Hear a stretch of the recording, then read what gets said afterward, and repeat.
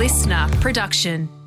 Welcome to the Motorsport Brief. It's Wednesday, the 8th of November 2023. After the race that stops the nation was run yesterday, we are putting the emphasis in our world back on the kind of horsepower you know and love. And a return to Mount Panorama Bathurst this weekend for an international event that looks set to be a fierce and intense battle between those on the World Tour and some very impressive Aussies. Hi everybody, Rusty here with you for another edition of the Garage Shortcast, the Motorsport Brief. In recent days, we released Jason and Ben Bargwanna in a fantastic roundtable feature chat recorded in a motorhome with the 2000 Bathurst winner and his son, who upstaged the internationals to take pole position at Race Sydney during the first stop on the Aussie leg of the TCR World Tour. It was a very impressive performance. Unfortunately, turbo trouble and some other heartbreak meant it wasn't a great race weekend for Ben. Fun chat that one though, and we have had some nice feedback on it. Thank you. We have a couple of gun bike riders coming up in our regular fortnightly feature episode offering. Keep an eye out for notifications on Gary McCoy, which many of you have been asking for, and Marty Craggle. Two separate long-form convos. Marty's crash at Phillip Island still makes me wince, and he opens up on it in detail and how mentally tough it was to come back. Today I'm joined by one of the star-studded cast that have come to Australia for the TCR World Tour. He's a race winner in the British Touring Car Championship. He's tackled the Bathurst 12-hour before, and he can't wait to get back to the mountain this weekend. He's a former world champion in touring car racing and now finds himself right in the game for top honours in the 2023 TCR World Tour. We spoke to Rob Huff before setting off on a road trip, bit of a Griswold tour to Mount Panorama. Rob, welcome. Morning, mate. How are we? I'm very good. Hey, can we start with a debrief on Sydney Motorsport Park? How satisfying was that win for you? Yeah, pretty epic weekend. Lots of points, obviously, which was the main goal. We started off. I mean, you guys are quick. I think as a national championship, you guys are definitely the quickest guys we've come across this year. I think track knowledge played a huge part in the proceedings of the weekend. I was very lucky that I managed to get out in a ute before the weekend and had some laps with the championship winner from this year, Borgie. So that was brilliant. He definitely helped us out a lot. And yeah, I mean, the team we just kept working away over the weekend, just chipping away. We had some problems early on in the weekend with some dampers. Effectively some failures causing us some issues, so we lost some track time from that, but yeah, ultimately guys did an absolutely brilliant job, gave us a car that we could really work with, and yeah, obviously race 3 it all came together, but to walk away with a P4, a P2 and a win over the weekend, I think we got the biggest points haul in the World Tour and put us back up to second in the championship, only 1 point away. Mega. We'll get to that in a second. You also were kind of determined in that final one not to let Will Brown win it. What kind of little things did you observe about him, both in and out of the car for that matter, and perhaps even what Melbourne Performance Centre were doing with their Audi? Yeah, I mean, ultimately, we're all in the Audi family team together. We're not fighting against each other. So, ultimately we agreed early on that we'd all help each other out with data and all the rest of it. I think setup-wise, their car is hugely different to how we run ours. We very much have our base setup that we always work from, and it is quite drastically different to what they have. We never went near what they had. We just worked on what we had, and I think most importantly, the biggest deficit over the weekend was turn 1. I think that was pretty clear, even on the TVs as well. And the first race just about scoring points, and Will just obviously disappeared. Race 2 with the reverse grid race, he got past a few people quite early. There was a bit of carnage at turn 2 and turn 3, so he snuck through and was behind me, and I just got on the radio and said that there's no point in holding him up. Let's let him go. But yeah, race 3 was not going to happen. Race 3, we really got everything together. The car felt great. And so just fully sent it effectively. First couple of laps I was a little bit tentative through turn 1. obviously, it was great to have Fred up there with me as well. That gave us confidence, and obviously, knowing Will was there as well, it's not like we're fighting against the limit. I knew he wasn't going to do anything stupid. He very much understood our position from the weekend. We'd made mates over the weekend. We've been chatting and working well together. So, and I think he probably knew that race 3, if I felt my car was on the pace, then he'd be struggling in that one. But yeah, just got a really good start. Obviously, he got a jump start anyway. And then just got my head down. I knew if I could keep him behind me for the first 3 laps, then we'd be in with a shot. So just 0 mistakes, and brought it home. Cool. As you say, 1 point now off Norbert Mikulis. You know Bathurst, right? So that must give you a little bit of extra confidence for the weekend. How much does that time in the 12-hour help you going into this one? Yeah, I think hugely. Ultimately, it was a long time ago, but confidence-wise, mental confidence-wise, it definitely plays a big part that I know the track probably as well as anyone. Probably Fred knows the track the best from our side, let's say, because he's done 3 12 hours, and he did the 12-hour this year as well. So it's been a long while since I was there, but I know the track. And having been in the car a lot recently as well definitely helps. We did a test at Hockenheim a few weeks ago, and then obviously being doing 3 rounds last weekend just gone, definitely gives you confidence in the feeling of the car and where everything's at. So yeah, for me, definitely confident going in this weekend. We just got to stay out of trouble. Ultimately we the first 2 races last weekend, we just stayed out of trouble. We picked our way through. We took our moments and our opportunities, and race 3 was the prime opportunity. And we just got to do it the same again this weekend. Just stay out of trouble. I've got a great teammate in Fred Vervish who's really backing me up a lot. He's playing a huge part. He qualified 19th, and I think within 3 laps he was behind me in P5 or 6 in race 1. And seeing that blue Audi behind you as well, that gives you great confidence. And race 3, he could have very easily. He had a hell of a start in race 3. He timed the lights perfectly. He could have very easily stuck it up the inside, but he did the teammate thing, backed out of it, and just protected me, which was brilliant. So yeah, just all of those little things together just give you huge confidence going forward. I mean, ultimately, racing is racing. Excuse my French, shit happens, and you just have to deal with it. But ultimately, we stayed out of all that trouble, and that's been our game plan all year. I think ultimately know that our car isn't quite in qualifying a match for the Hyundai and the Lincoln Co when the weights are where they are, but we know we've got a hell of a race car, and we've raced it hard this year, and that's where we've gained everything this year. So that leads us to what the car should be like at Bathurst. Some of the crew are sitting with us here as we record. Will it be the right knife for the fight at Mount Panorama? I mean, you come off the back of Audi winning all the races at Sydney Motorsport Park. Do you feel like it'll be good up there? Yeah, and I think that was probably a bit of a surprise for us. And I think if we hadn't have had the mixed qualifying, we probably would have seen quite a different weekend in Sydney. The links were absolutely flying. They were 1, 2, 3, 4 in the practice sessions. But obviously the heavens opened in the first lap of qualifying. The guys that stayed out, I mean, I was amazed because we were effectively last in the pit lane, so we could see what everyone else was doing. And coming around that first lap, our plan was to come in and do a front to rear swap.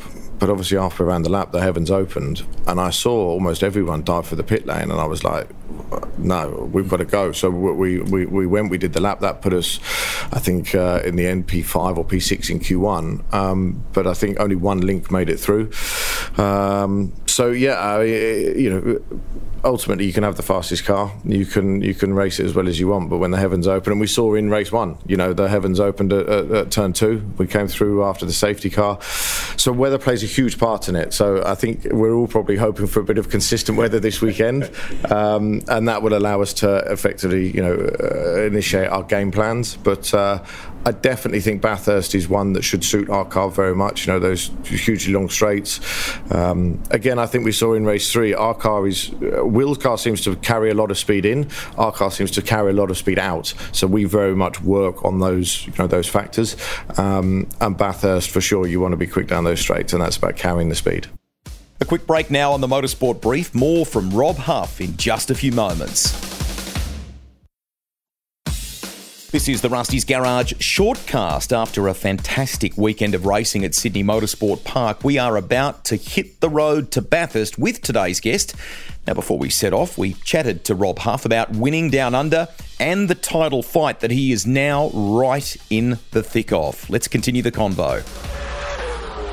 bit of chat about driving standards. Jan Aleshay wasn't all that happy with some of the Aussies. Will Brown, I think, has had a really well-rounded take on social media. He said stuff like disrespectful but completely awesome at the same time.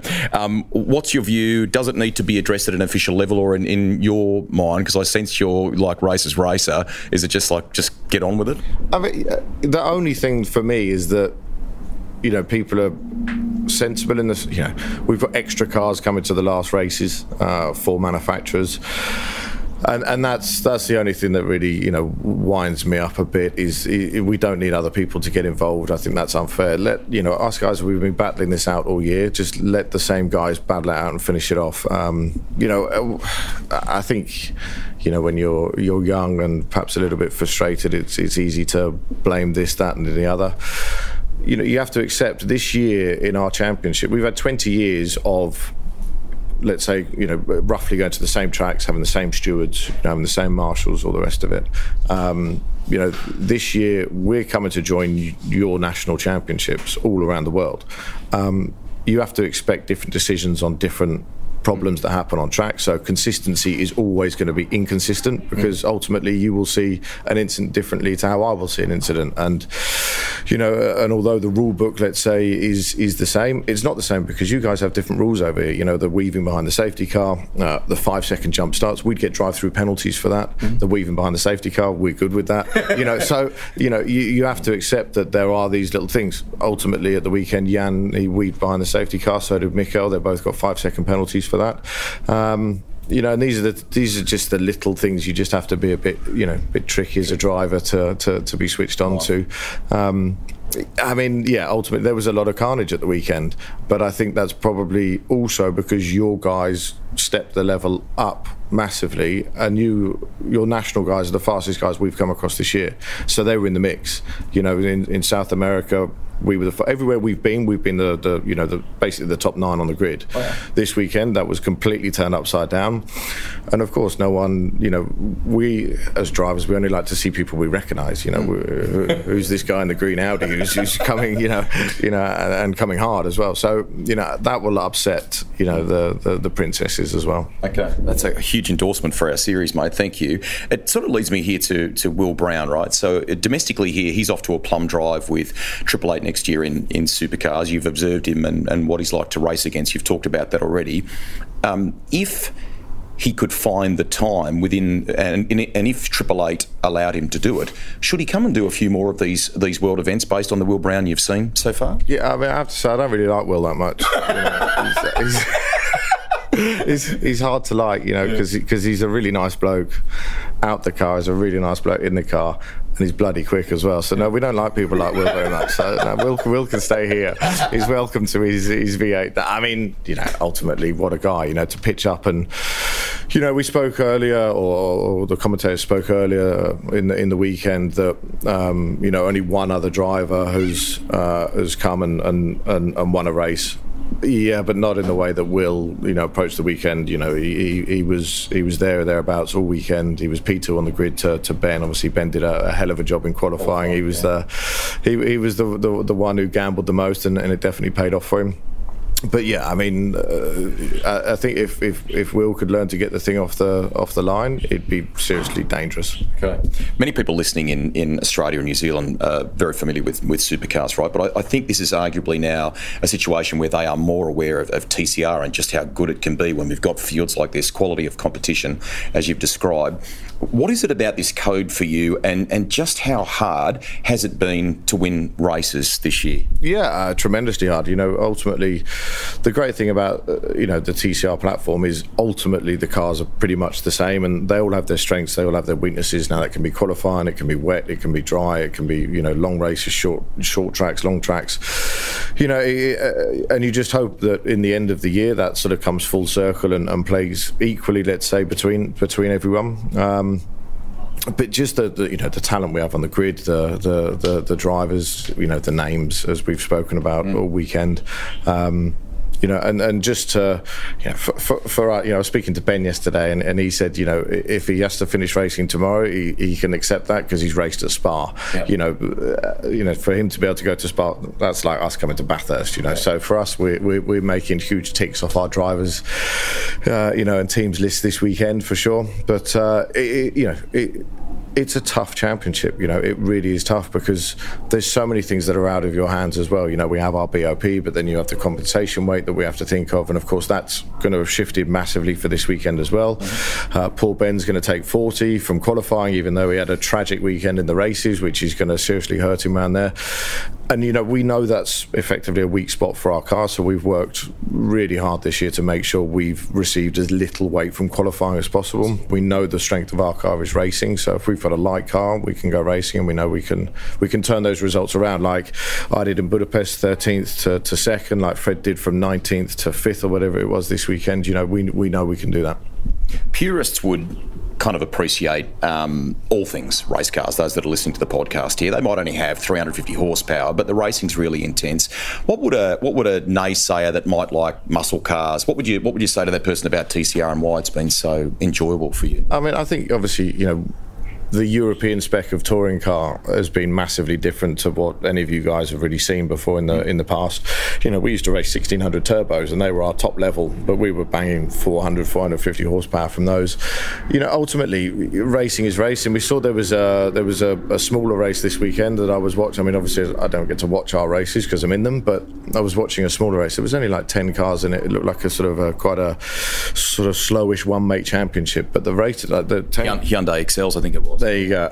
That race before ours was just insane. You don't need fast, big, loud cars to make a spectacle. You just need equality, but cars that can overtake, drivers that normally we do have a lot of respect for each other. It seems it all went out the window last weekend, but you just want close, hard racing, and ultimately that's what motorsport fans love. Of course, we all love a huge V8. Jumping in that Ute on Thursday for me was literally a dream come true. I've grown up seeing these things, always wanted to have a go in one, and obviously Borgie gave me the opportunity, so jumped in that. But ultimately, we don't need thunderous V8s. Our little front-wheel drive shopping cars are quite adequate. They're better than adequate. Right, a couple to finish here because you've been good with your time. Thank you. What is still on the to-do list in your career? I mean, we love the style of racer that you are. Clearly, you enjoy it. Young at heart, but there are some younger drivers coming through. Where are you at? Yeah, I mean, when I started this 20 years ago, I was the youngest driver in the championship. Now I'm the oldest, but still seem to be doing pretty well at it. So, I mean, the number one goal obviously is to win this thing this year. I've been very lucky that I've been involved with 4 different types of car in the World Championship over 20 years, 4, maybe 5 different spec of cars. And this would be, my 5th year in the TCR. And it's a huge empty box that I need to tick to win this thing before I then think about what I do moving forward. But ultimately it's been a hell of a year. I want to keep pushing, just focusing on this year, and if we get to Macau in with a shout of winning this thing, I'm pretty confident. Cool. There was a little bit of chat about maybe BTCC. Would you go full circle? And what's that rumour like? Yeah, I mean, I jumped in a car halfway through the season this year at Knockhill. I've just moved back to the UK, so ultimately it was an opportunity to get my name back in the BTCC paddock. Obviously, BTC's huge. It's definitely something I'm looking at, moving forward. 20 years of travelling around the world has taken its toll, probably. But yeah, I mean, to be able to race closer to home would obviously fit very well with my family and all the rest of it. So let's see. But like I say, I want to get this thing done. I want to get this box ticked. And if we give me a call Monday after Macau and let's talk about it again. Seems like you and Norbert Michaelis get on pretty well. I mean, you've talked about, it's only 1 point between the pair of you going in. On Sydney Harbour yesterday for a jet boat ride was a lot of fun, some good laughs there. Do you park all that for Bathurst from this point on? Does it get a bit stressier between you two, or is it pretty easy going? No, I think life between me and Norby is pretty boring, if I'm honest, because we have been good mates for 15 years now since he arrived in the championship. And again, Will's like Norby's like Will. He's just annoyingly nice and fast and always produces results. I hope they say the same about me as well. But ultimately, just may the best man win. I think we're both in positions situations in our life where we want it more than anything, it would be like a complete full circle for both of us. So yeah, I mean, I'm pretty confident, but let's see what happens. Because at the end of the day, you know, two race weekends that I know are going to suit me and my car very well. But racing is racing, and no one knows what's going to happen. Cool. To finish, are you going to go hard, or is this about playing for points this weekend at the Mountain? No, we're going deep all the way. Yeah, sending it. Okay, send it. Go well for the rest of the year. You're in with a great shout at this, and it's been fantastic to have you back down under. Thank you very much. Cheers, mate. Thank you. If you happened to catch any of the action on 9 or Stan, you'll know that the racing in Sydney was elbows out, as they say. In fact, that is probably not a good enough description of just how ferocious or savage it was. It was really enjoyable. There's TCR, a title decider in Trans Am, V8 touring cars that have lots of history at the Mountain, the Kiwis taking on the Aussies in the Touring Car Masters.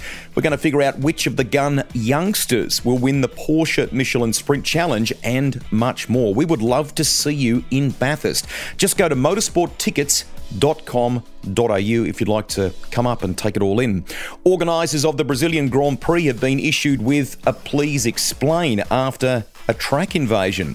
Max Verstappen chalked up win number 17 of the season, amazing, from Lando Norris. Photo finish for third with the Fonz, Fernando Alonso just edging out Sergio Perez. Tough day for the Aussies with a bit of chaos at the start involving Alex Albon and Kevin Magnussen. Daniel Ricciardo says he is lucky to be alive after some of that debris hit his AlphaTauri. He finished a lap down, and Oscar Piastri 2 laps down in 14th after also suffering damage. Charles Leclerc must be wondering what he has to do for a change of luck, going off on the warm-up lap with hydraulic issues. Well done to Ryan Blaney, who's won the NASCAR title with a second place finish in the race at Phoenix, giving Penske its 4th Cup Series crown, and it's the first back-to-back win for the captain in NASCAR. Looked like Scott McLaughlin was there cheering his stablemate on too. Shane Van Gisbergen can add Aussie racing car wins to his diversely impressive CV. Is there nothing he can't drive or win in? He did that in the supports at a brilliant-looking 6-hour event at Highlands in Cromwell on New Zealand's South Island. After an old-school Le Mans-style run to the cars at the start, Paul Pedersen, Ant Pedersen and Marco Giltrap took out the Enduro in a Mercedes AMG. From Steve Brooks, Bill Riding and Andrew Waite in an Audi, Sam Fillmore and Johnny Reid completed the podium there. Keep an eye out for the trailer to Brawn, the Impossible F1 Story. That's with Keanu Reeves. Don't forget that. You will find it floating around on YouTube, only released in recent days.